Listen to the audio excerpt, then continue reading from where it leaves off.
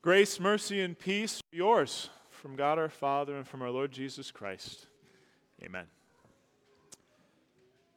The portion of Scripture for our meditation this evening is recorded in Paul's letter to the Romans, chapter 6. We'll read it now. What shall we say then? Shall we keep on sinning so that grace may increase? Absolutely not.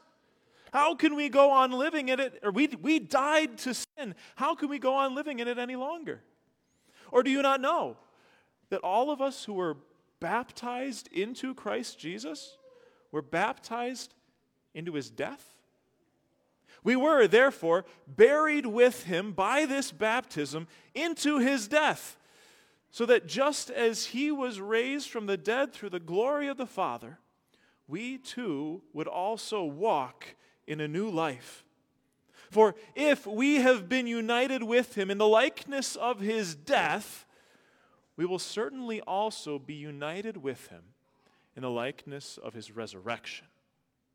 We know that our old self was crucified with him to make our sinful body powerless, so that we would not continue to serve sin. For the person who has died has been declared free from sin. And since we died with Christ, we believe that we will also live with him. We know that since Christ has been raised from the dead, he will never die again. Death no longer has control over him. For the death he died to sin once and for all. But the life he lives to God. In the same way, also, consider yourselves dead to sin, but alive to God in Christ Jesus. Therefore, do not let sin reign in your mortal body so that you obey its desires. Do not offer the members of your body to sin as tools of unrighteousness. Instead, offer yourselves to God as those who are alive from the dead, and offer the members of your body to God as tools of righteousness.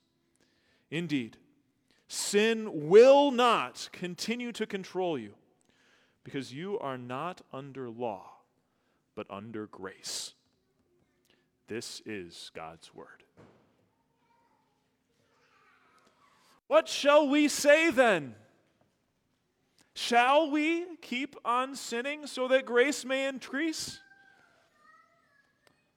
That's Paul's big question, right? At the beginning of our section that we're focusing on tonight. Words, does living under God's grace give us license, excuse, the permission to sin? I've had a number of conversations with people in adult instruction class who have just gone through the lessons on sin and grace and justification by faith alone.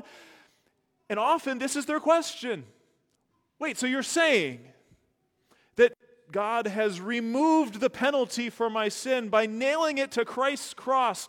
You're saying that it is apart from anything I do that God has declared me justified and righteous in his sight. So does that mean that I can just live however I want? Totally disregard any standards of right, and God will just forgive me at the end? They're asking that question along with the snarky philosopher who said something like, well, isn't this great? See, I love sinning, and God loves forgiving. It's a wonderful arrangement. Is that the way it is? That's Paul's big question, right? And what we realize is that Paul's question is actually getting at something more than Christian behavior. He's getting at more than just the question of what do Christians do? The question underneath the question that he unfolds the answer for us so well, so fully in this section from Romans chapter 6 is really a question of Christian identity.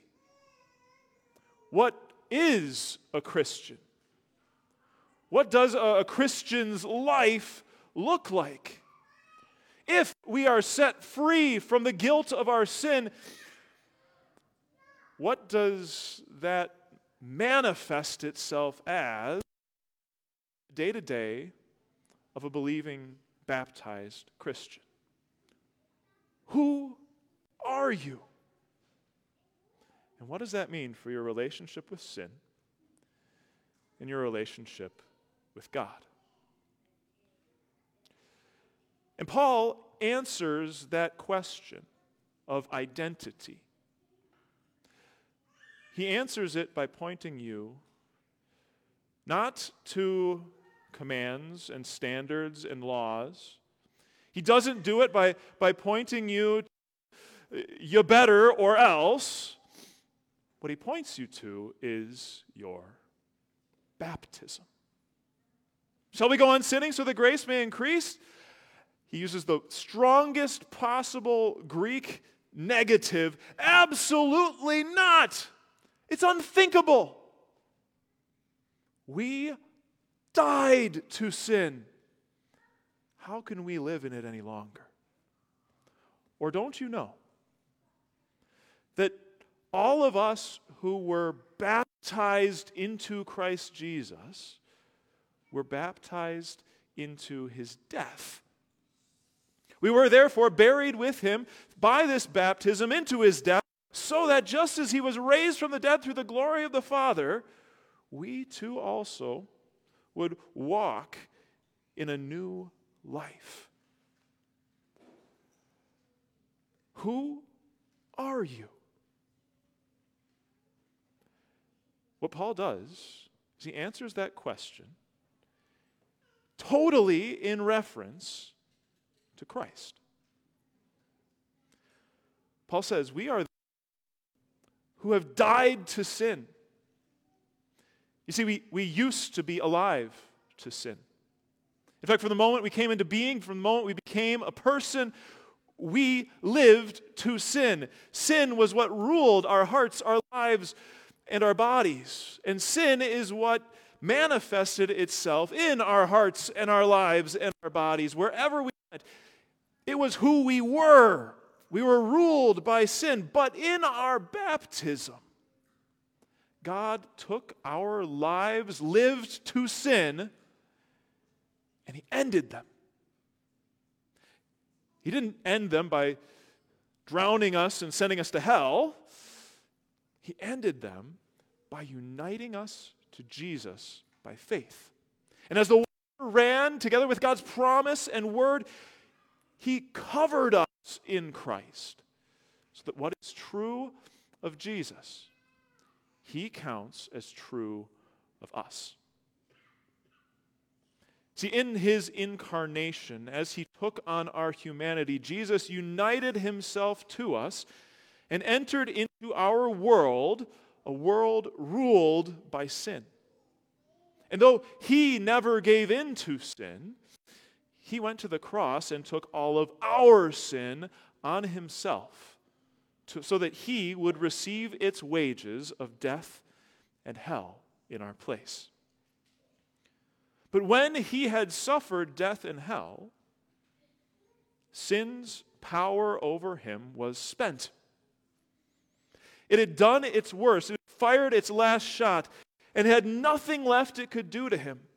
He had died to sin. And for most people, that would be the end of the story. Right? Death and hell are the final stop on sin's railroad. But not for Jesus. Because of his perfect faithfulness to God the Father and his perfect submission to the plan of salvation, he was raised from the dead through the glory of the Father. And now he lives a life after death and sin. He is alive to God. And now he serves his Father as the ruler of all things and the Savior of humanity until he comes again. This is Jesus. And this is what God the Father united us to in our baptism. Through the promise connected with the water, God the Father gave to us, counted to us, Jesus' death and his resurrection life. God gave to us Jesus' relationship to sin and Jesus' relationship to God. First, when it comes to sin, in Christ, we are beyond its clutches. Because our life of sin, the life that we were born into, is connected with Jesus in baptism. That life lived in sin has been buried in Christ's grave. It is dead and finished. God has broken sin's power over us. It doesn't control our hearts, our lives, our bodies. We aren't bound to manifest sin in the world through our thoughts and words and actions. Along with Jesus, we are dead to sin. It's no wonder that Paul reacts so strongly to the suggestion that we could so willingly live with sin in our lives, right? It would be like if you retired from your job on Friday. You had a nice send-off party and you made a nice speech, you did all your recollecting and all of your goodbyes, and then you went home for the weekend, but on Monday, you went back into work. Your boss would look at you and say, "What in the world are you doing here? This makes no sense. You made a clean break with your place of employment. Why are you back here?" It's absurd. It's like if you made the last payment on your mortgage, wrote the check, sent it into the bank, closed out the account, had a little party to celebrate owning your house outright, but then at the beginning of the next month, you sat down and wrote another check and sent it to the bank. Your bank would call you up on the phone and say, "What in the world are you doing? You already finished that. That's done. Why are you revisiting your mortgage? You own your house." It's absurd. Here's the truth. A baptized Christian, living as if sin still over them, shows that they are totally disconnected from the reality that they're living in. Totally disconnected, totally unaware of your identity in Christ. But our identity in Christ is not just dead to sin. We are also, by God's grace, by the work of the Holy Spirit, creating faith in our heart and connecting us to Jesus, we are also alive with Christ to God. That's the second thing that God the Father gives us in baptism. Jesus' relationship with his heavenly Father becomes our relationship with our heavenly Father. Where we used to be separated from him by sin, now we are welcomed into his family. Where we used to be at war with him, now we are at peace. Because we are clothed in Christ, the Son of God, God considers us to be sons and heirs. And he promises us every good thing, including the resurrection of our bodies and eternal life in a new creation. So think about that. In your baptism, God has given you that life. It's not something that you're only looking forward to. It's only a future reality. It's a present reality. The life that you have in Christ is eternal life. Life that death cannot end. And one day soon, your body will be brought into the reality that your soul already now enjoys by faith. Eternal life. Life after death. Now that makes a difference in how we live in our lives, doesn't it? It makes a difference for how we think about the menu of options, the menu of sin in front of us. Imagine that you are going to visit family and you have a long drive to get there. And along the way, you're going to pass a lot of fast food restaurants, right? And the food they serve isn't good for you. It's not really satisfying. It's not really even nutritious, and you probably won't feel very good if you eat it. But if you are headed to your destination and you know that the only people that are waiting to meet you when you get there are your, say, college-age cousins who can hardly turn on the oven, they're not going to have any food waiting for you. And so, well, you probably decide, because you're hungry, stop and satisfy, just for a little bit, that hunger with junk food. But the thing changes, right? The situation changes if you know that it's your grandmother that's waiting at your destination, and she has promised you when you get there, she is going to have prepared a full spread of your favorite meal with all the fixins, everything you like most. Then there's no way you're stopping for fast food on the way. You're going to push on through even though your stomach may growl, because you know that the good stuff is waiting for you, and you don't want to ruin it by filling yourself up with junk food before you get there. See, why would I fill up my stomach with junk food if I've got the most delicious thing I've got that I can imagine waiting for me? And why would I fill my life with the pleasures of this world when eternal pleasure and true satisfaction is already mine? In baptism, God gave you a new identity, an identity in Christ.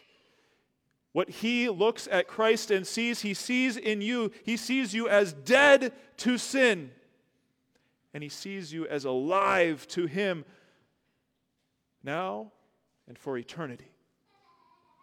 By God's grace, your sins are forgiven and their iron grip on you is broken. And so, what does Paul say? Is the life of a Christian this side of heaven? Count yourselves dead to sin, but alive to God in Christ Jesus.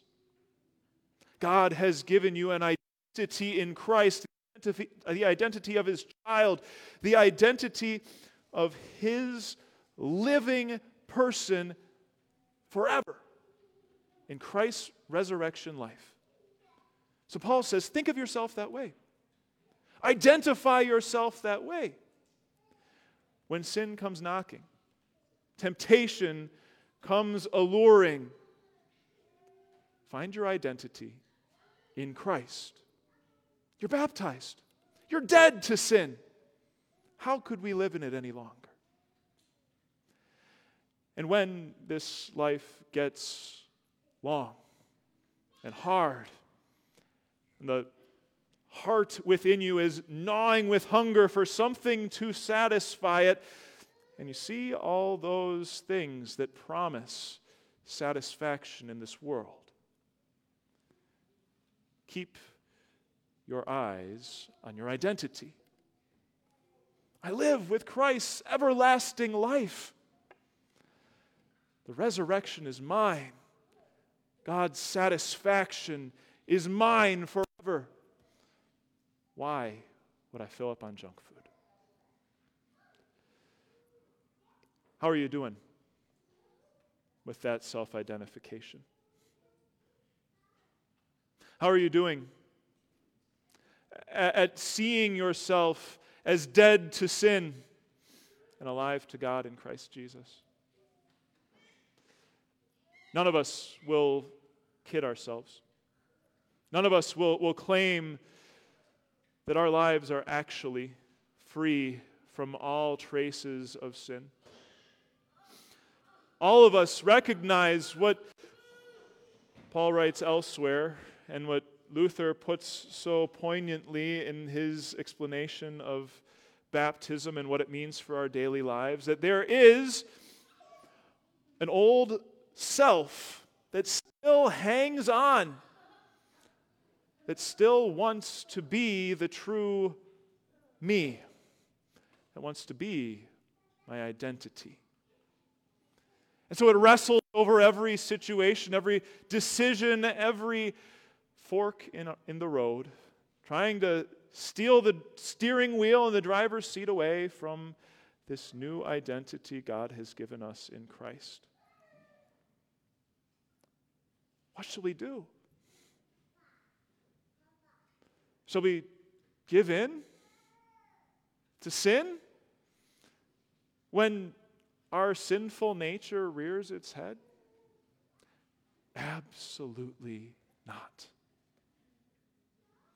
Baptism means that the old Adam in us should be drowned by daily sorrow and repentance, and that all its evil deeds and desires be put to death. Baptism means that whenever the sinful nature rears its ugly head, whenever the devil confronts you with temptations, you have something to return to. You have an identity that is solid and unchanging, founded on Christ, derived from Christ. You are, in God's sight, dead to sin and alive to Him in Christ Jesus. And so, when the sinful nature rears its ugly head, we turn to our God, not in fear of punishment, but in faith and repentance, bringing our sin, setting it at the foot of our Savior's cross. And then we draw from His gospel promise in baptism. Promises including the forgiveness of sins, but also including resurrection life.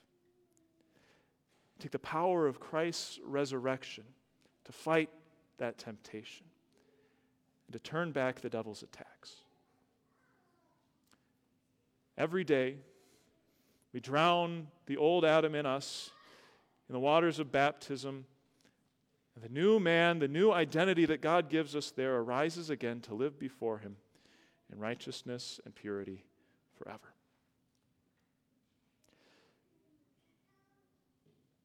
The question of identity, of Christian identity, your identity, is settled.